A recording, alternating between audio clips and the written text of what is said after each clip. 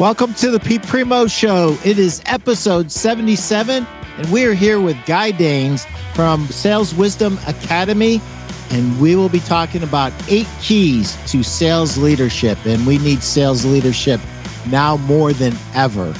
And with that, I'm going to pay the bills really quickly, and then me and Guy are going to talk about sales and sales leadership.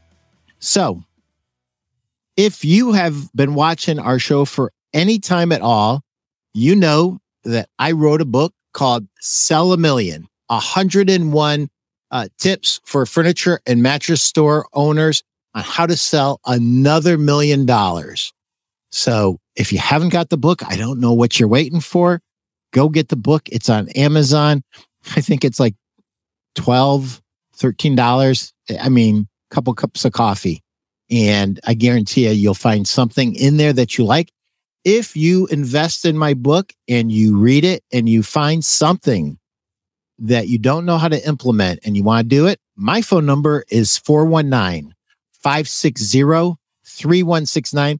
Call me and I will give you a free half-an-hour consultant. And I will go over whatever we need to go over to help you implement it. Now, without further ado, let me say thank you to the Mattress Industry Network for their support and for sponsoring my show. Steve, thank you for your support of this show. It means the world to me. And this is a great group. Steve, I know we're over 1,400. I think we're around 1,500 now.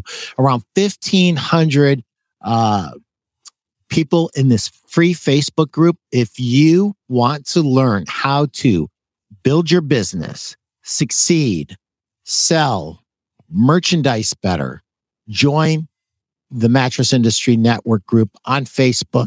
Hit that QR code right there. It'll take you right to the Mattress Industry Network.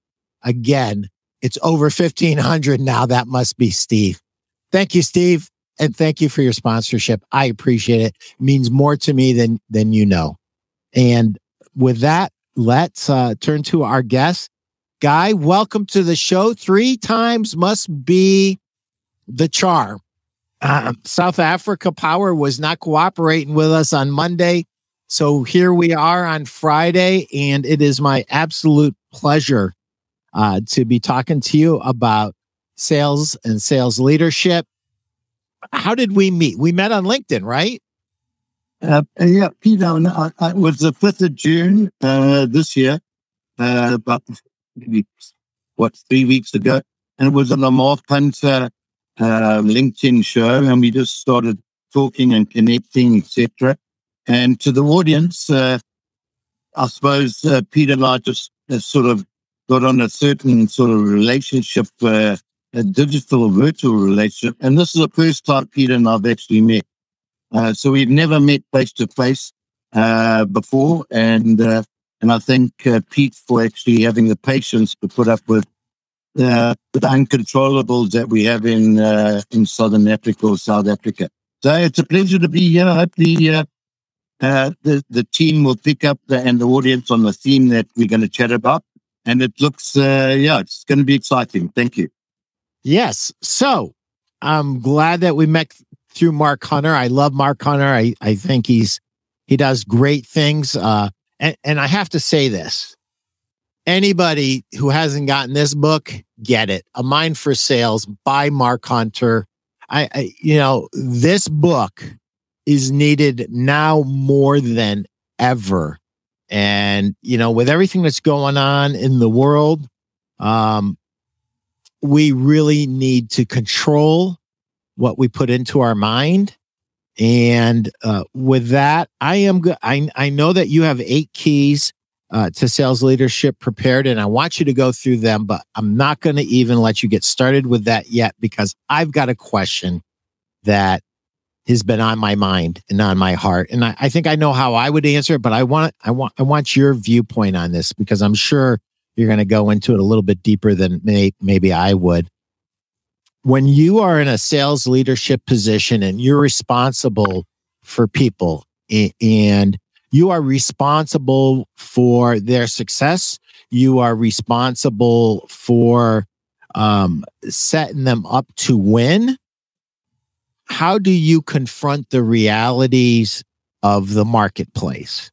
Do you paint a rosy picture, maybe rosier than reality, in an attempt to keep them positive?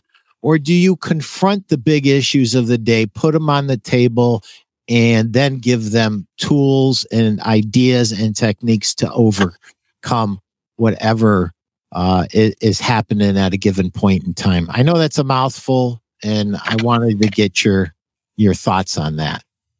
Yeah, perfect. And obviously, I must just let the audience know I'm dyslexic. So I've got this a white board floating around with a whole lot of circles, etc. So Pete, you might have to bring me back on track. Uh, from a sales leadership point of view, and in South Africa, the audience may know we've been in an L-shaped economy since 2009. What does that actually mean? It means that the team that you're leading must actually know the realities, and they need to understand firsthand what the business dynamics are, where your business is positioned in the business life cycle relative to your clients, and where your clients. And because everyone, I suppose even America with what's been going on over the past while, is we've got to understand that everyone's pressurized and everyone's stressed. But it's reality check, and I suppose 95% of the staff we have working with us, never for us, are over 21, and we need to treat them like adults. But having said that, my style historically has been we need to meet halfway, and that takes that takes a number of I suppose one's thinking. And how much of an arm's length do you keep with your sales team? But they need to know the reality. And what I try to do historically over time with clients, because I've been running my business for 25 years, and got some grey hair, but I learn every day. Is for everyone in the business to try and understand what is the business, what's the business acumen, et cetera, et cetera. So look, we'll go to more depth. This is part of one of the 8 keys that I've put down, but hopefully I'll put that in a nutshell for you. Okay. So let's go to key number 1. What is key number 1? Okay. So for the audience, through the theme of our conversation, the theme is based on 3 areas: relationships, over communicating, and accountability. So hopefully they'll pick up that theme as we go through our conversation. And I suppose the goal of today's session is to establish and to lay some foundations so the B2B clients, and maybe even B2C, that you have master sales influencers, and through that you have a winning sales culture. So hopefully that laid the foundation. The first key, and truly I would never have thought of this 2 years ago, Pete, never ever. But with 2020 happening, I actually went and did two online courses. One was a life coaching course and one was an NLP course. So if I'm leading a team now, and irrespective of the investment involved, my whole sales team, they would be asked to go and do a life coaching course. And I did one through the Transformation Academy, Joel and Natalie, back in 2020, and they're in the States. And why do I say that? 2 reasons, mainly. The foundation is, once you've spent 12 or 15 hours online doing a life coaching course, you'll actually understand yourself better. Whether you're 28, whether you're 35, whether you're 42, whether you're 50. And that will lay a foundation for you understanding yourself better and quicker. And I think subsequently will help you understand your clients better. And I think it's a fundamental today. Uh, let's take it a step further. Those staff that don't want to invest in upskilling and actually looking without outside the boundaries of the sales industry in terms of upskilling, then maybe they need to be a bit, they might be a bit short-sighted. You see, here in South Africa, just the whole dynamic is different. And I suppose there's areas where we need to sharpen up. But life coaching is a fundamental, and then it'll tell you a lot about the employer and the employee. The employee wants to invest, and will the employee find over 20 working days, 40 working days, allocation of time, whether it's 12 or 15 hours, on one of these life coaching courses. That's the first area in terms of the first key. The second key is what I usually like to use with people is called the Johari's window. And I first got exposed to that in 1984. And effectively, the Johari's window, without going into, one could spend hours on it, it's basically in 4 areas. It's what's known to other people, it's what's known to you, and then you have blind spots, and then there's areas of development. And funny enough, I was with a whole bunch of CEOs and entrepreneurs in 2021, where we actually went through the Johari's window, and it was actually quite fascinating what came out at that sort of leadership level. So I suppose the first key is understanding yourself as a person and where you act, and understanding the team dynamics and where the team's at. And with those CEOs and the entrepreneurs, it was amazing what actually came out. And everyone's mind was stretched. We were challenged, and it was all facilitated by excellent facilitator, Peter Bricknell, who part of the Inspired CEOs group in the UK. So the first key to successful leadership has got to be on your tribe member, on your staff, on your sales professional. How's that? Cool. So going back to Johari's window. Yep. What's known to other people, what's known to you, and what's the next one?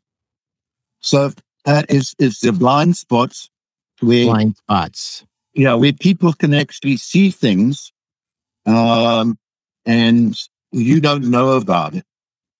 And you get into a discussion where they say, "Guy, did you realize this is your blind spot because of X, Y, Z? This is how I perceive it."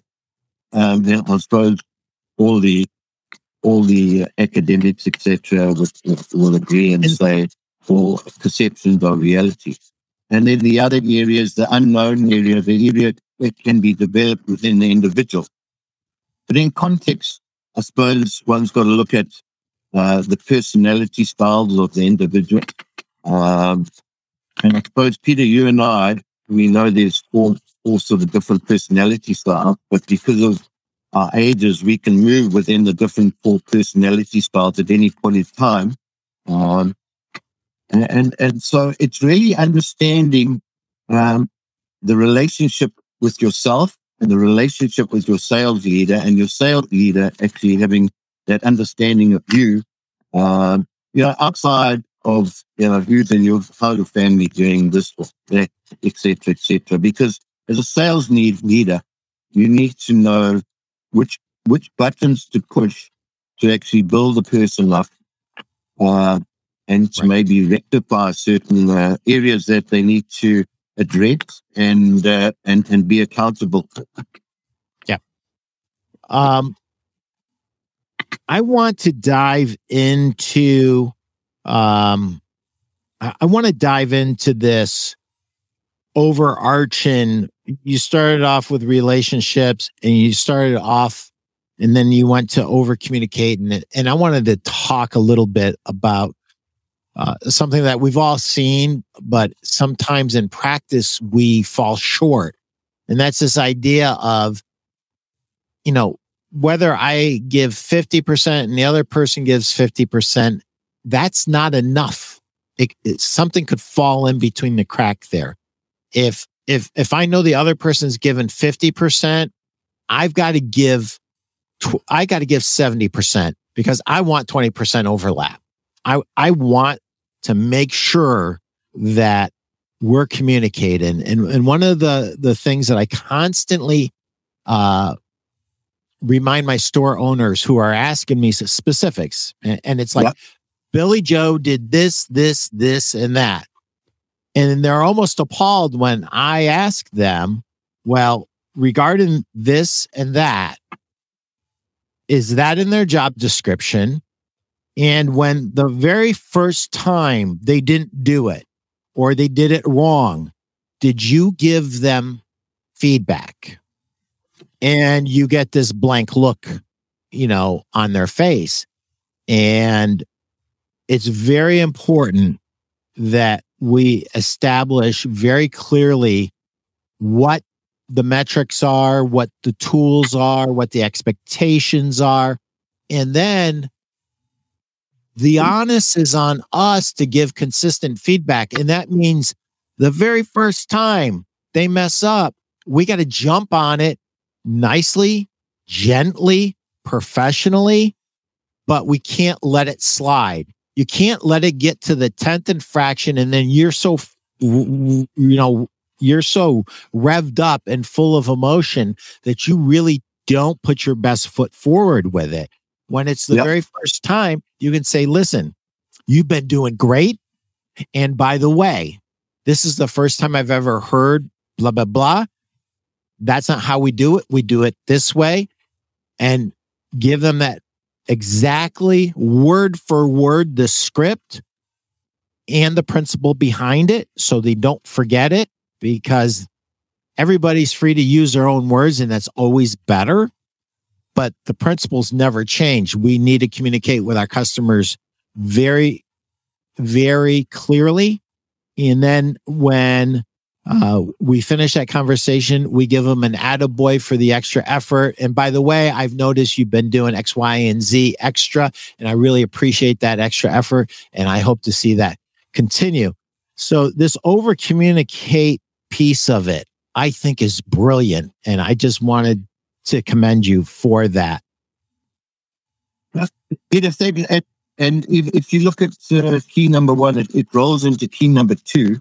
And for the audience, specifically, I'm talking B2B, but it actually goes with any sales professional. And I see on your profile, Peter, that we've got a number of responsibilities or functions. The one you put there, a sales representative, which is really good to see and refreshing, because you see all these fancy names nowadays that are supposed to catch buyers' attention, etc. But look, that's for maybe another day. But the key number two, there's two things. Trainers tell and coaches guide, right? That's brilliant. So we've got to understand that. So, and your team needs to understand that at any point in time, with you over communicating, and I'll explain what over communicating means in my mind. Sure, is that I'm going to be training you sometimes, and where I'm going to say, I'm telling you, you need to do X, Y, Z, and this is the reason why. And then there's coaching where you're guiding. So it's going to be a combination of that.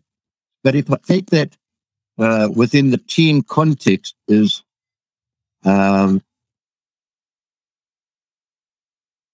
results show me, or research, 10 to 15% of sales leaders actually do sales development coaching. They all do sales performance coaching, which is the matrices, etc., the benchmarks, etc. Very few do the sales development coaching. And so, one can get into the discussion about the art and science of selling. Fundamentally, if you look at it, there's a weekly review meeting or a monthly or a quarterly, all on performance.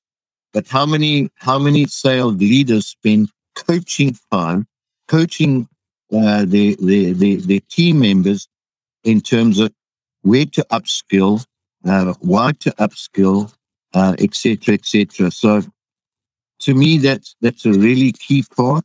And the over communicating is for the staff member to actually understand and communicate back with you in the right tone. I follow Socrates, the Greek philosopher, and he says, you must question everything. And I said, I love people questioning everything as long as it's in context and as long as it's in the right tone. Because by doing that, then you're getting this over communicating. Because a lot of people complain the communication bad in this business. The boss is not communicating. The leader will say, well, my team's not communicating with me. And we've all heard the rubbish about, I have an open door policy. That's just lip service. That's just talking the talk, not walking the walk, as I understand it. So, well, open door works really great all the way up until the execution. Kendall Wright. Kendall Wright. The fact remains that significant and substantive improvement requires accountability. Yes, absolutely. Is that your buddy? Yeah, it's a great question. And Kendall, thank you for this late afternoon on a Friday where you come to join Pete and I. I know if I'm correct, July the 4th is around the corner, and that's Thanksgiving, etc. So Kendall is a good friend that we met on LinkedIn 2 years ago, and Kendall is Ohio. He's from Ohio, and he's put out recently a top leadership book. But anyway, significance and substance improvement requires accountability. Yeah, that is so on the money, Kendall. So on the money. And you know what? It's not easy, right? Accountability is an easy word to say, and it's a harder word to execute. And when we're executing, and it's to me, in the way that I lead, it's a two-way street. I tell my people, I'm accountable to you for this, and you're accountable to me for this and that and the other. If I ever let you down, please let me know. And if I ever see room for improvement with you, I'm going to share that with you too. Is that okay? Now, the answer to that, is that okay, better be yes, or we have a significant problem, right? Peter, and you did right. If you look at the makeup of sales teams worldwide, as I understand it, and I picked this up from John Maxwell, that great leadership guru, a number of years ago. He might not use the same phrases, but in your team, you have totally committed people. You have mavericks and cynics, and then you have passengers, and then you have naive staff. And then naive staff maybe are new to your business, or they're young and they need to learn a few things. So in your business, you've got that dynamic of how does the accountability, the over communication, and the relationships fall in place with those different types of individuals that make up your business? Because every business has a percentage of those four, in my view. And it's about meeting each other consistently halfway. We all over 21. We know what it's about. So let's have that, what I call courageous conversations about where are you going, where are we going, and more importantly, we're fighting in the marketplace. It's marketing warfare, and we need to understand that we've got to position ourselves better as individuals, and and as leaders continually. It's not just a 9 to 5 job. It goes beyond that continually. Yeah. And the interesting thing, you're coming at this from B2B, but everything that you say, Guy, applies B2C as well. I started off B2C. I started off as a retail salesman, a retail store manager, then a general manager of stores, and then I became a sales rep, and then it's been B2B ever since. And but I've never all the way had my feet out of retail because my customer is a retail store owner. And to the degree that I can help him or her be more successful, that increases my success of my lines, right? So it's in my absolute best interest to help every store owner to sell more and to be a better store owner. And a lot of being a really great store owner has to do with what we're talking about, sales leadership. And I love that question, everything. I think that's so good. We want in our culture openness. We want dialogue. The more dialogue and the more openness that we have, the more success we're going to have. Because when a teammate feels like he or she has input and they can shape the culture of the company and they can shape what happens in the company, they're invested in the company. They've got skin in the game. And when you have skin in the game and your voice is being heard and you're valued, you are going to give that company everything you've got because you've got a seat at the table. And, traditionally, I don't think businesses were run that way. When you go back 30, 40 years ago, it was, this is your job, do your job, sit down and shut up and don't talk to us. And of course, some of us got very good at our jobs. And then we started our own companies because we didn't want to sit down and shut up. Right? That's it. Right? Yeah, dead right. You did right. And that's where I suppose over time, if you look at the amount of people that have worked with you over 25 years, many of them have more than likely gone on to be their own bosses or entrepreneur, etc.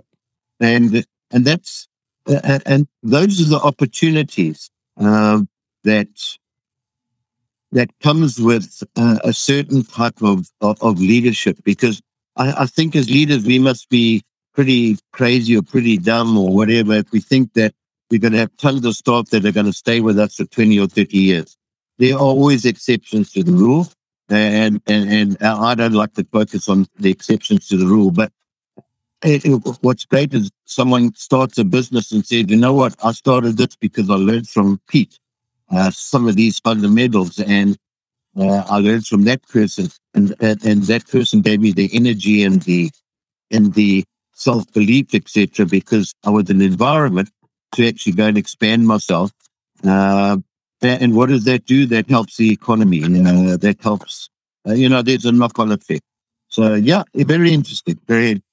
So I want to dive into something that you said earlier. Oh, Patrick, happy Canada Day. I am so sorry that I have not reached out to my Canadian friends today. Happy Canada Day. And let's see what Patrick has to say. I love Patrick Tinney, one of my favorite people in the whole world. Pete and Guy, how do you encourage positive risk and creativity in your sales teams? Ooh, that's a great question. Go ahead, Guy. Fantastic. And in 2 parts, as a sales leader, a lot of people talk about innovation. And to me, the key thing is if you're helping your team understand the business dynamics, the business acumen of your business, and you're asking them to actually get creative, and what does creative actually mean? So a lot of businesses need to be internally creative, but with that creativity or with any decision we make in a business as a leader or individual, but let's say as a leader, the risks are as following. When you make a decision that has a financial impact, one way or the other, it has a people impact. It has an impact on your clients. So you've got to look at saying, if I'm making this decision, this was the creativity, this was the idea, and it's very difficult to try and. Behind me, I've got a sign that says there will always be more good ideas than there's capacity to execute. So one's got to, and as a sales leader, you've got to be nimble. You've got to be on your game, because if you're putting out to your store, give me some creative ideas. Let's look at where we at. And you've got to be able to feel those. You've got to be able to have one-on-ones with the team, with the individual. And that gets back to how you developing that relationship, and then in the team dynamics, you see, and it gets back to what sort of rituals are you having in your business as a sales leader, with the hybrid or virtual, to actually keep the thinking going, and the team does get tired from time to time, without a doubt. So there's no easy answer. It's just continually looking at, to me, where's the relationship level? How are you over communicating? Are you over communicating in the right areas? And do we understand the risks when we're making these decisions? And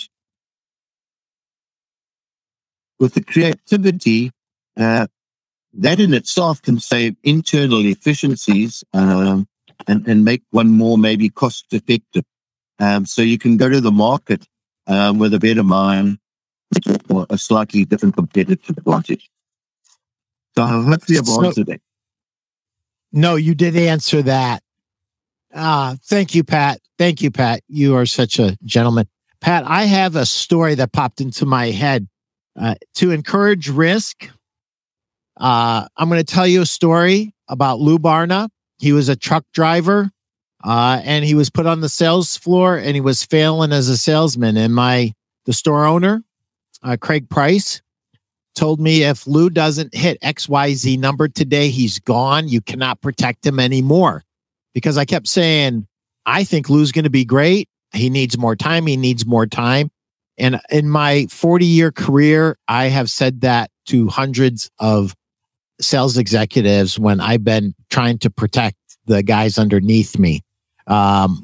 So encourage risk.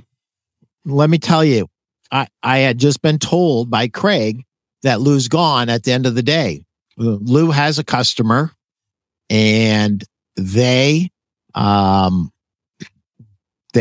some interest in a living room set, and it would be just about the amount that he needs to push him over for the day. I had literally fed him all of my sales to make his numbers look better, which I shouldn't have done, but I did. And that's one of my personality weaknesses and faults. I sometimes throw people on my back and try to carry them across the goal line. So Lou is not quite closing the sale, and it's not happening. And so to encourage risk, my first principle is to let that salesperson know exactly where they stand. So I brought Lou in the back and I said, Lou, you've got to close this sale, because he was pussyfooting around. And this is 1984, 1985. He was messing around. He was not, doing what he had to do to make this sale happen. And I just let him know. I said, you have to close this sale. He goes, what do you mean I have to close the sale? I said, Lou, you have to close this sale. I've been protecting you as long as I can. You need to close this sale. And he said, I've tried everything. And I said, you haven't tried everything. You have to close the sale. Do you want me to take it over, or do you want to close it yourself? And he's like, I'll do it myself. And so he goes into a summary, and the woman wants it. The guy, her husband, he wants to handle. He wants a deal. And We already dropped once. And basically, the guy, after Lou summarized the features and benefits and kept reiterating that your wife loves it, and the wife's sitting there going, yes, I love it. And the guy says, why should I buy right now? And Lou did not know what to say, but I had just hammered him, right? I let him know exactly where he stood. And he leans over and he says, why not? And the guy just melted and said, okay, and wrote the check. And so I think a lot of times we need to let our salespeople know where they are, that, you know what, there's a risk in playing it safe. And there's a greater risk in not attempting than there is to attempt. And the other thing that I would say, Pat, to answer your question more completely, there's going to be a time when we encourage a salesperson to be creative and they fall flat on their face. And do you know what we got to do? Here's your bonus, as if he made it or she made it. Here's your bonus, as if you made it. Now you know that didn't work. It might work next time. What you did just right there, that's never going to work. So let's modify it next time. But you get an A+ and a gold star for trying. And every time they are creative and they go outside of their comfort zone and they fail, we, as a sales leader, have to support them. And we have to, coach them and give them some feedback. Maybe I wouldn't say it exactly that way. Maybe I would say it this way, but support them. Yeah, why not? Thanks, Pat. That was a great question. Guy and Pete, what is the most important question you ask a potential sales professional as you go through the hiring process? Oh, I've got that, but I'm going to let you go first, Guy. You're the guest. What is the most important question when you're in the hiring process that you ask a potential sales professional? It's a great question. There's obviously two or three, but one of the key ones, why are they in the sales profession? Why did they join the sales profession? What really excites them about the sales profession? And that's fundamentally, you can pick up a couple of how they answer is why would you like to be a sales professional? I've done research on that over the years, and the research has been mixed. A lot say, I just want to earn the money. It's where the money is at. A lot say, because I want to help people with various solutions that they need and want, but they don't really understand it. So that's the first question. One of the first questions that I would ask. Yeah, that's very good.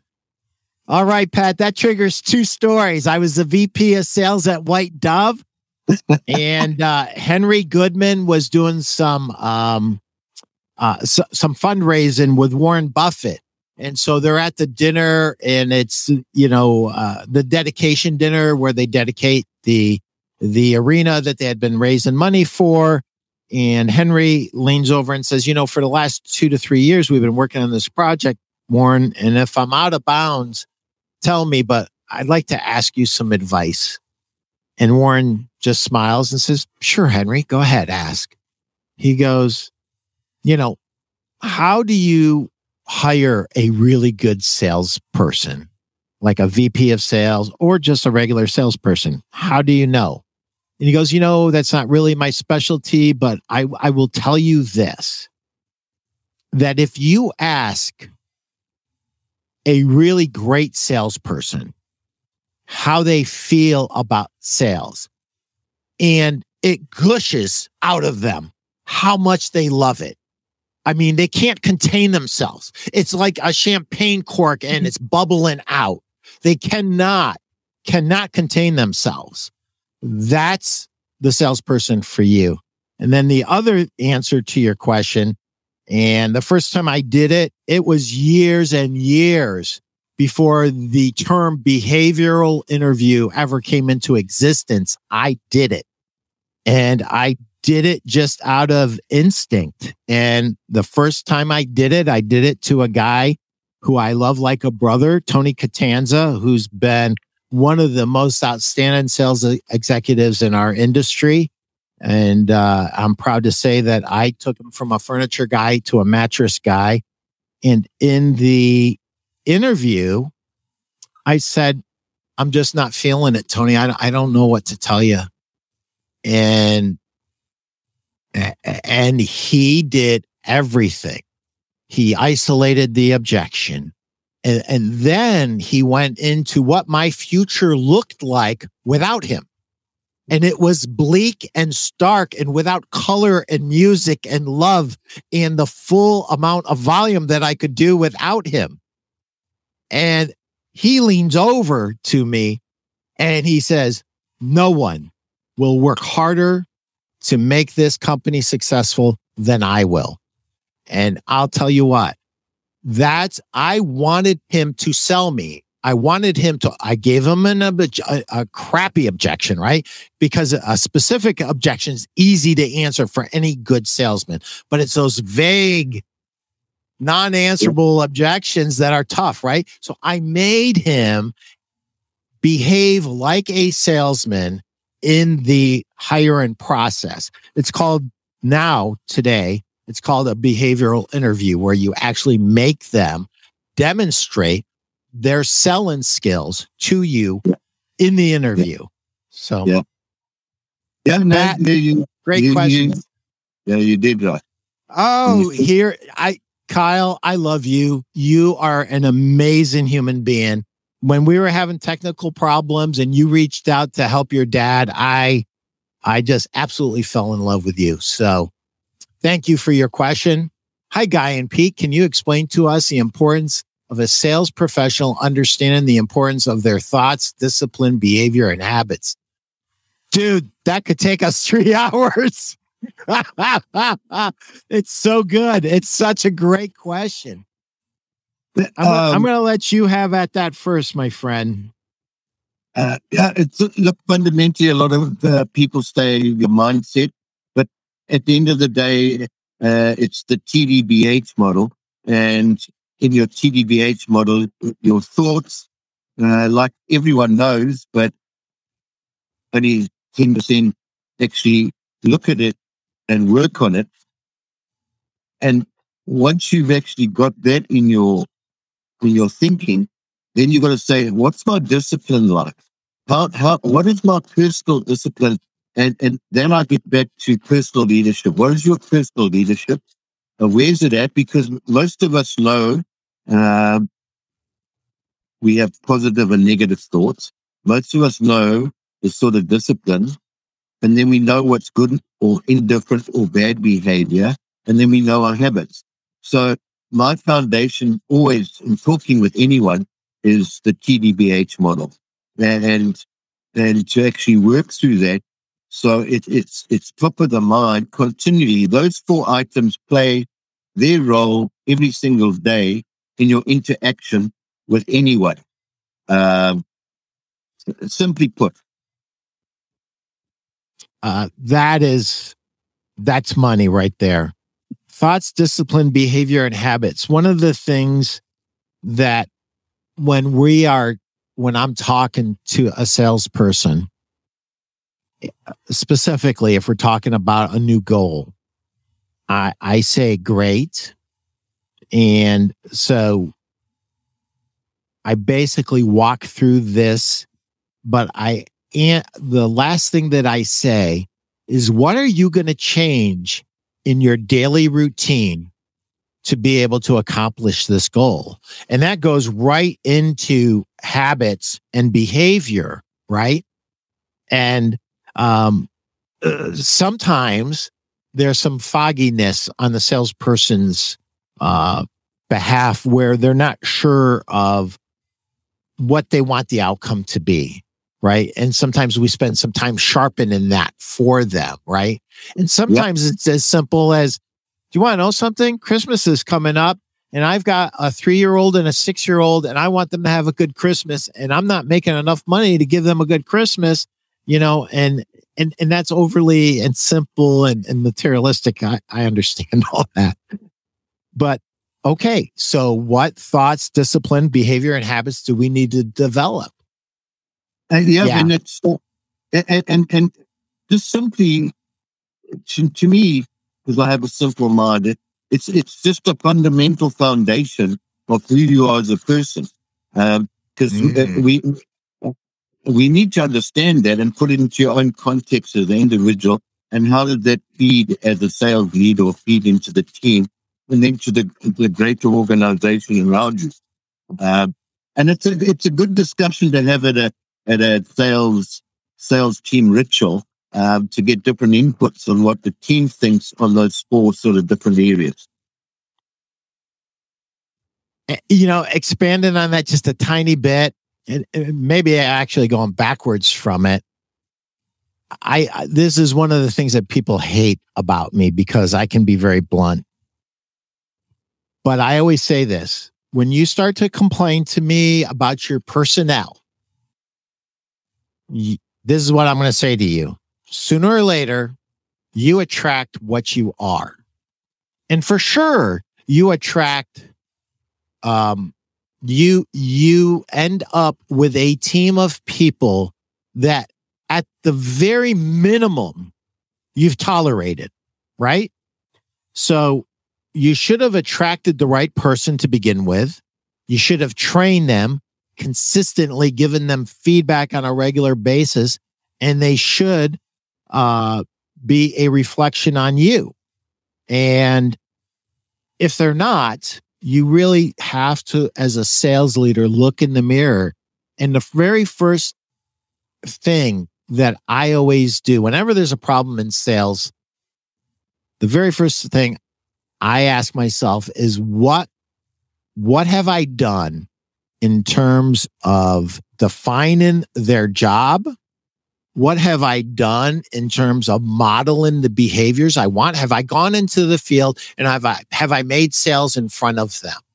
When I was a retail store manager, I could close a sale right in front of them, and then we could talk about it afterwards. When I became a VP of sales twice in my career, and as the president of my own company, I go out in the field, I travel with my salespeople, I make sales that they didn't think I could make, and then we talk about it. And, every good salesperson has this inside of him or her. If he can do it, I can do it. And you want to know something? I think I can do it better. They have that. They have that. Yep.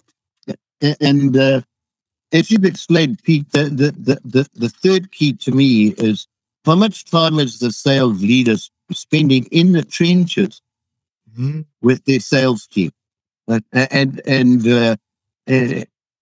over the past 2 years, how much time is the sales leader actually on digital Zoom or Teams meeting with the salesperson, interacting with a potential client or a client, or back in the day and more recently, because things are opened up, actually traveling, what I call dual calling with the salesperson to actually see a client.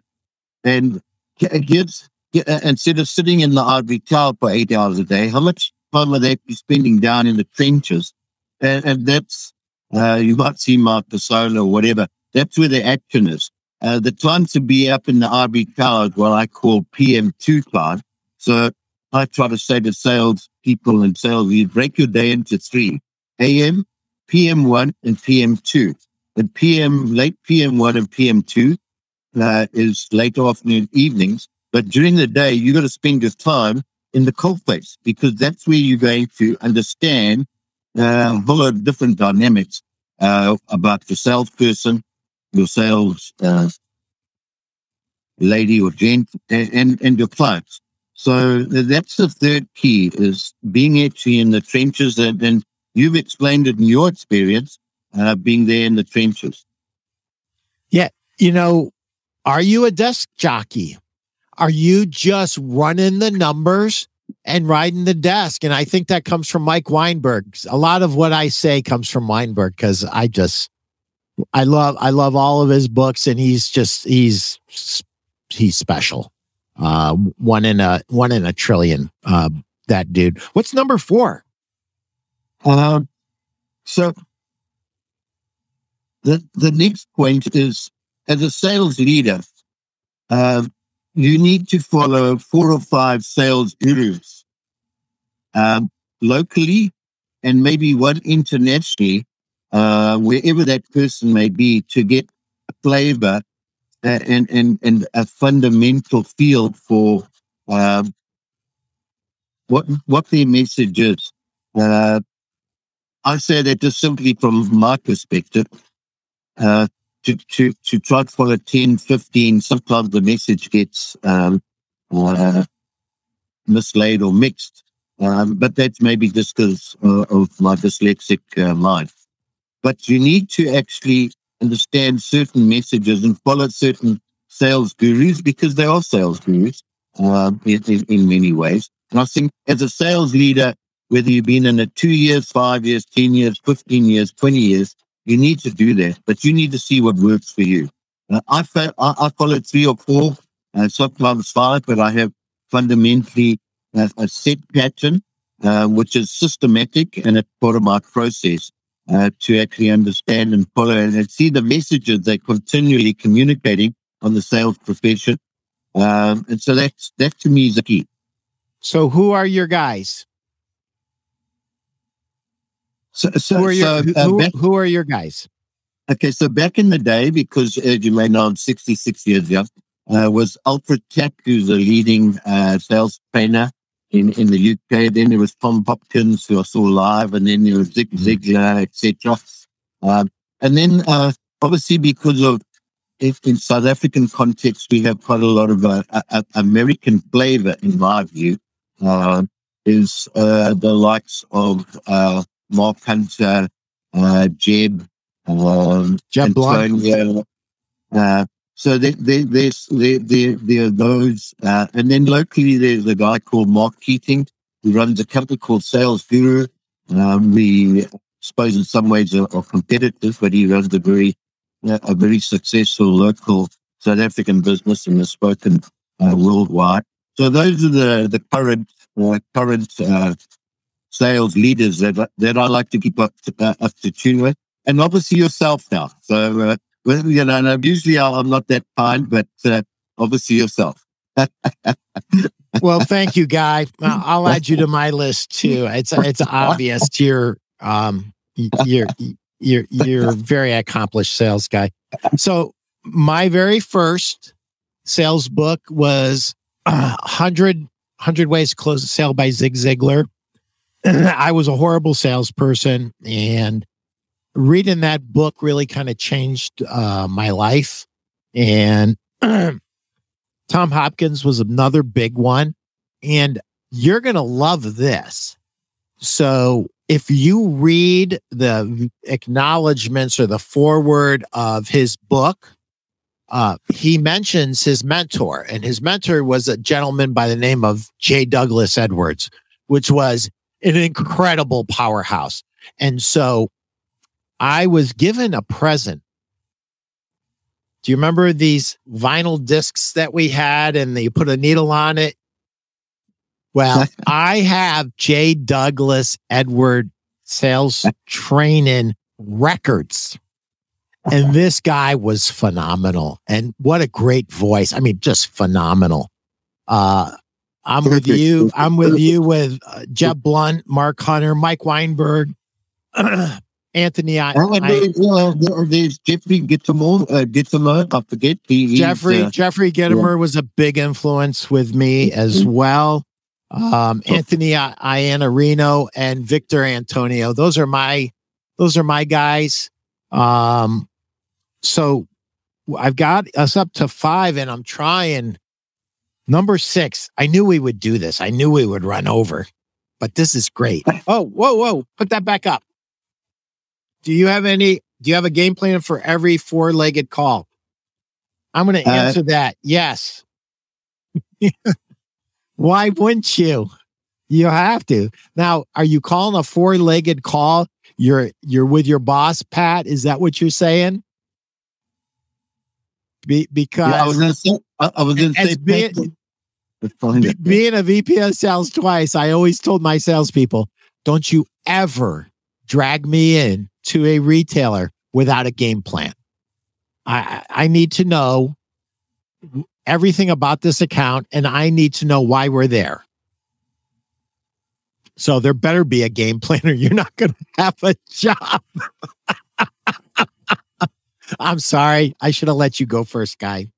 No. I looked at a four-legged call that's new to me in South Africa. I've never heard of that expression before. So, if Patrick could let me know what that actually means, I honestly don't know what that means. Yeah, that means you and your supervisor, four-legged call. Okay. Yeah. So on the dual calling is obviously what's the call objective? What do we know about the client? Where are we with the relationship? How are you assessing the relationship based on what? What are the dynamics? Are there any curveballs? Are we talking to the decision maker, the influencers? So where we at? So it's to me, it's a one-page summary point form to keep me up to speed, so I can actually tune in. And then also say, you let me know if you want me to come in. Otherwise, I'm just going to be sitting listening to you and supporting you where need be. So and on that understanding, I hope you have answered, Patrick. You sound exactly like me. My job when I am the supervisor, the sales executive in the situation, is basically to shut up, listen, let my salesperson do his or her thing, and support them wherever possible. I am a big guy. I do not believe in death by PowerPoint. I think buyers hate PowerPoints. And, I'm a big believer. When we started this paper was empty. And as you can see, it's full. When I go in to a customer, I have a blank piece of paper. It's actually my journal, and it's blank, and there's nothing written on it. And the very first time they see me something writing is when they tell me something. I'm there to get information, not give information. And when we need to give information, we do that. So I'm dying to know 6, 7, and 8. And you don't have to do them all at once. Take your time. If we go a little over, it's okay. So the fifth key is specifically relative to client retention strategy. And do you know where your client is in your client's business life cycle? Because and they're different words, but most businesses are actually in the growth phase, the maturity phase. I like to call it the arrogance and complacency phase, or they're in the getting your act phase, or they're in a decline phase. Because and where do you know where they are, and how do you know? And so you obviously, through your existing clients and your client retention strategy, you need advocates. So if you look at the historical classical marketing relationship ladder that I use, is how many of your existing clients are advocates who openly refer business to you. That's huge. And part of that is how you're connecting with those clients with collaboration and clarity of your thinking. But within that, I'd say to a lot of sales leaders, when did you last fire a client? And they look at me and say, "Oh, what do you mean last? Or when did you last fire a client?" I said, it's one of the first questions I ask them. Well, it's a number. But I say, when did you last? And they would say, no, we don't fire clients. And I say, well, is every client high potential, or how many clients are high maintenance? Are they at the right profitability level? What is their volumes to you? Have you really analyzed them? And they say, we end up firing a couple of clients, and that's the deal. So it's part of the second key is, yes, we all got to prospect, we all got to find new clients, etc. But do we really know our existing clients well enough to actually get them to refer business to us? And then how can we upsell, or how can we look at the new solutions that they need from us, because the market dynamics are changing? So let me just jump on that really quick. What you're going to find, and this is for reps more than it is for retailers, but I'm going to convert this over to store owners very quickly. Reps, look at your territories. You're going to notice that most of your return problems, most of your complaints come from low volume customers. When you finally wake up to the fact that they're draining you, they're draining your team, and you've had consultation with your manufacturer and you guys decide to fire them, it'll be the most liberating thing that you've ever done. You will find out that you have time to get a brand new customer in that area that won't have a high return rate, that won't complain, and that will give you significantly more volume. So let me kind of bring this over to a store level for a store owner. Are we doing everything as a sales professional on a retail floor to really uncover the customer's need deeply? I'm give you an example of when to walk away. Okay. And store owners, don't get mad at me for this, but I was told by Craig Price at Price Chopper Furniture that you walk away when you realize that you cannot win. And so this customer said, I bought 5 sofas in the last 3 months and I've returned every one of them. And I said, at different stores? She goes, yeah. And I go, why? She goes, well, I'll show you why. And she looks at this fabric and she goes, you see that? That's a defect. And I said, ma'am, that's random shading that a velvet displays. It looks darker and then it looks shinier. That is the way it is. So we walked her all the way through. I kept her away from velvets. What did she do at the end of the sale? Guy, guess what she did? She picked out a velvet. And guess what I did? I didn't sell it to her. And then she puts her hands on their hips and she says, but the customer is the king. And I said, not at this store. You've returned 5 sofas to 5 different stores because of the way the fabric is. That's the way that is. No, I will not sell that to you. Absolutely not.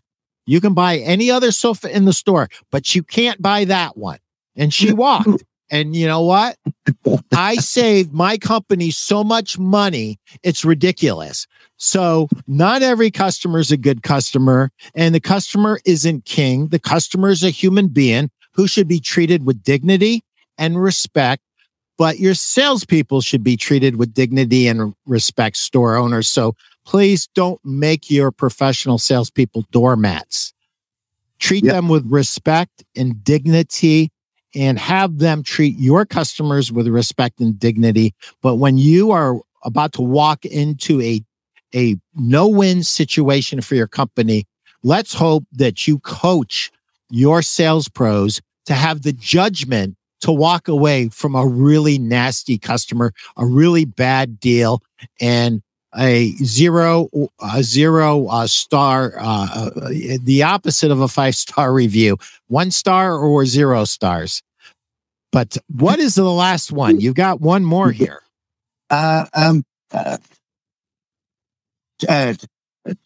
Just two more. So I picked this up about 10, 15 years ago, if you think of it logically. And I think Robin Sharma, the great motivational speaker, came up with the greatness guides. And then I love Robin. I love that dude. He's great. And this is going back 10, 12 years, where he says, have leaders without the title. And I suppose if you say that to your team, what does that actually mean? I mean, I would like a team around me, with me, that are leaders that don't have titles, because A, we're over 21. B, we've gone through a number of self-development areas, a lot of understanding and knowing each other. And some are going to fall off the bus. That's just reality. But in the main, can you be a leader without a title? Can you lead and have and demonstrate and have pride in the brand that you're selling?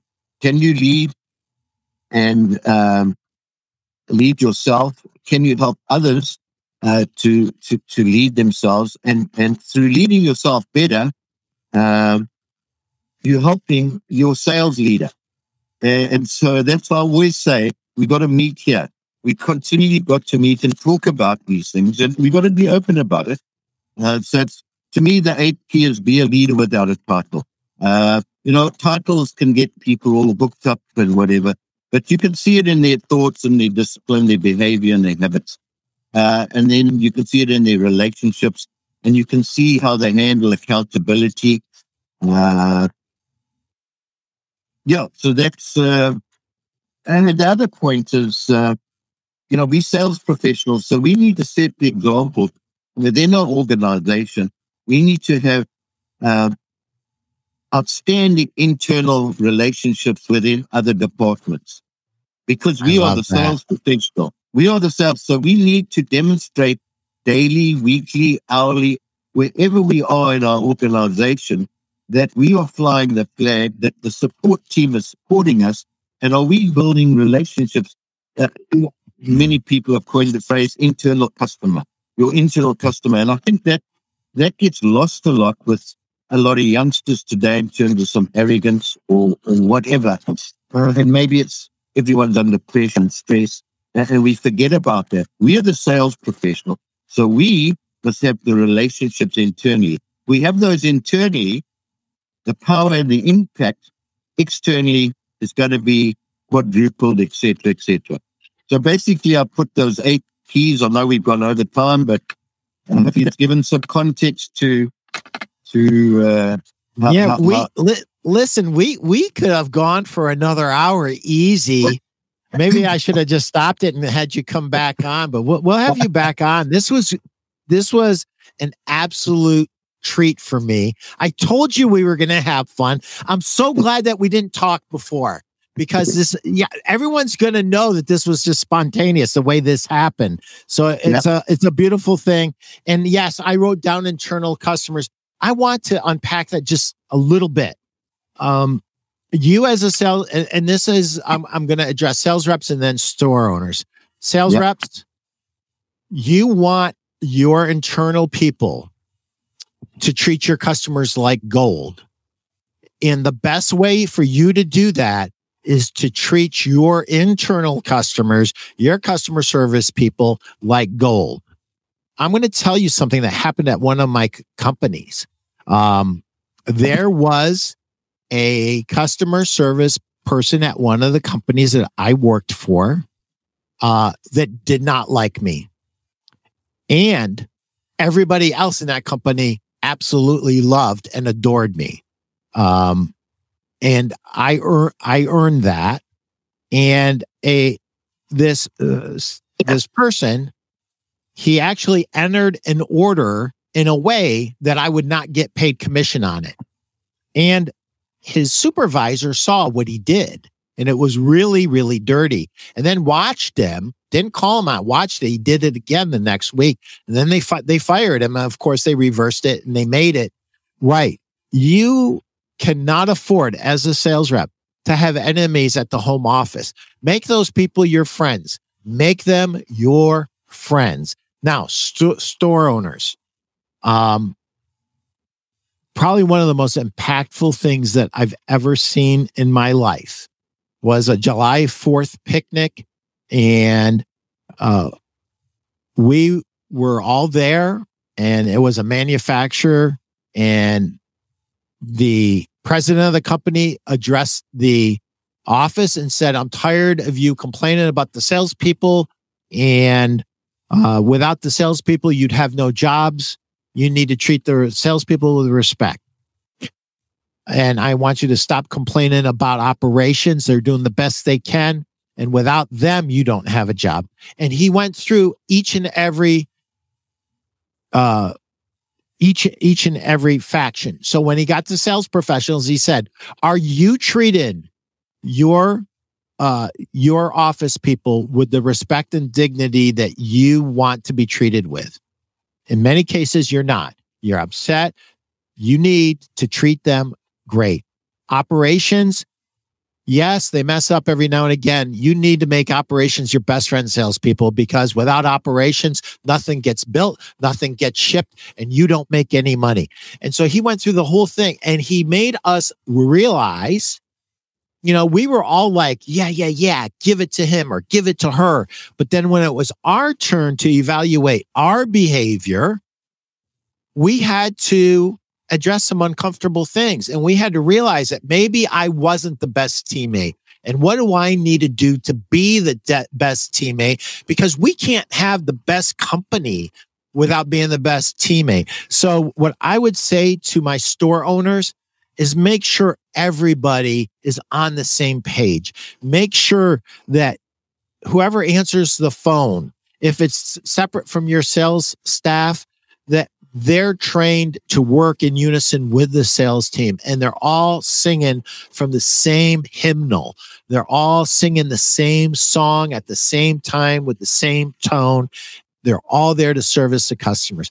Everybody in the company, your delivery drivers, your the girl that answers your phone or the guy that answers your phone, forgive me, and your salespeople and your executives all need to know that you live and die by 5-star online reviews, customer referrals, and testimonials. And if we don't get these from our customers, we fail.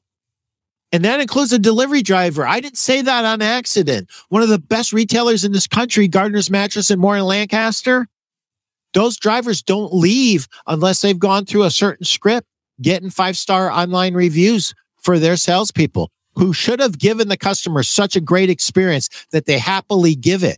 But everybody in that company is on the same page. They all understand this is who we are. This is what we do. And we're going to support each other and we're going to cheer each other on. And guys, I know we've got to wrap this up. Let me say this. When times are good, everything that Guy talked about is important when times are good. When times aren't as good, when we are entering challenging times now, these things become critical. They become more important than ever. Guy, I'm going to give you the last word. I want to thank you up and down for such a great show today. Peter, thanks and to the audience and people that view this, so that professionals and business people over club. It's at the end of the day, just think of the value gap. And there's always a gap in value and the perception that you have of value versus the client's perception of the value you're giving them, whether the client is an internal customer or an external customer. And you've got to simply continually understand where those perceptions are. And you've got to see it in the context, depending on the size of the business, etc., and try and minimize any internal politics and all that sort of rubbish. So it's continually looking at the value and what is the value to find out, because there will always be a gap in the value. And I call it the value gap. And you've got to try and minimize that. So having said that, and what we've chatted about, America's maybe a different picture now, but in South Africa, we've been in a picture that maybe some of the states are in or the country as a whole. And it's just about continually every day trying to be on your game. And it's tough. It's really tough, but it makes you more resilient. But it's important that the sales leader and the sales professional understand each other. Otherwise, one's going to fall off the bus. Thank you, Peter. Yeah. No, thank you. Anybody that watched this and you're saying, who is this guy? Guy Daines. How do I get a hold of him? Go to LinkedIn. And he's also known, AKA, as the Silver Fox. Guy Daines, the Silver Fox. He is the master of sales leadership and sales wisdom. Whether you need to expand your horizon or you need some more sales wisdom, go to Sales Wisdom Academy on LinkedIn. You will find Guy Daines, the Silver Fox there, and look him up. Tell him that you saw him on the Pete Primo show, and hopefully you guys will get together and help each other make more sales and make more money. With that, I'm going to say goodbye to everybody. Guy, thank you so much. This was so much fun. And I think we gave everybody that listened to it a lot of red meat, things that they can do in their stores and in their companies and personally to improve themselves and their performance. Thank you so much. Peter, thank you. Pleasure, and thanks to Chris and his team for producing the podcast. Thank you very much. And we'll talk again. We'll talk again, no doubt. Be good. You bet. Thank you. And thank you, Chris. Take care.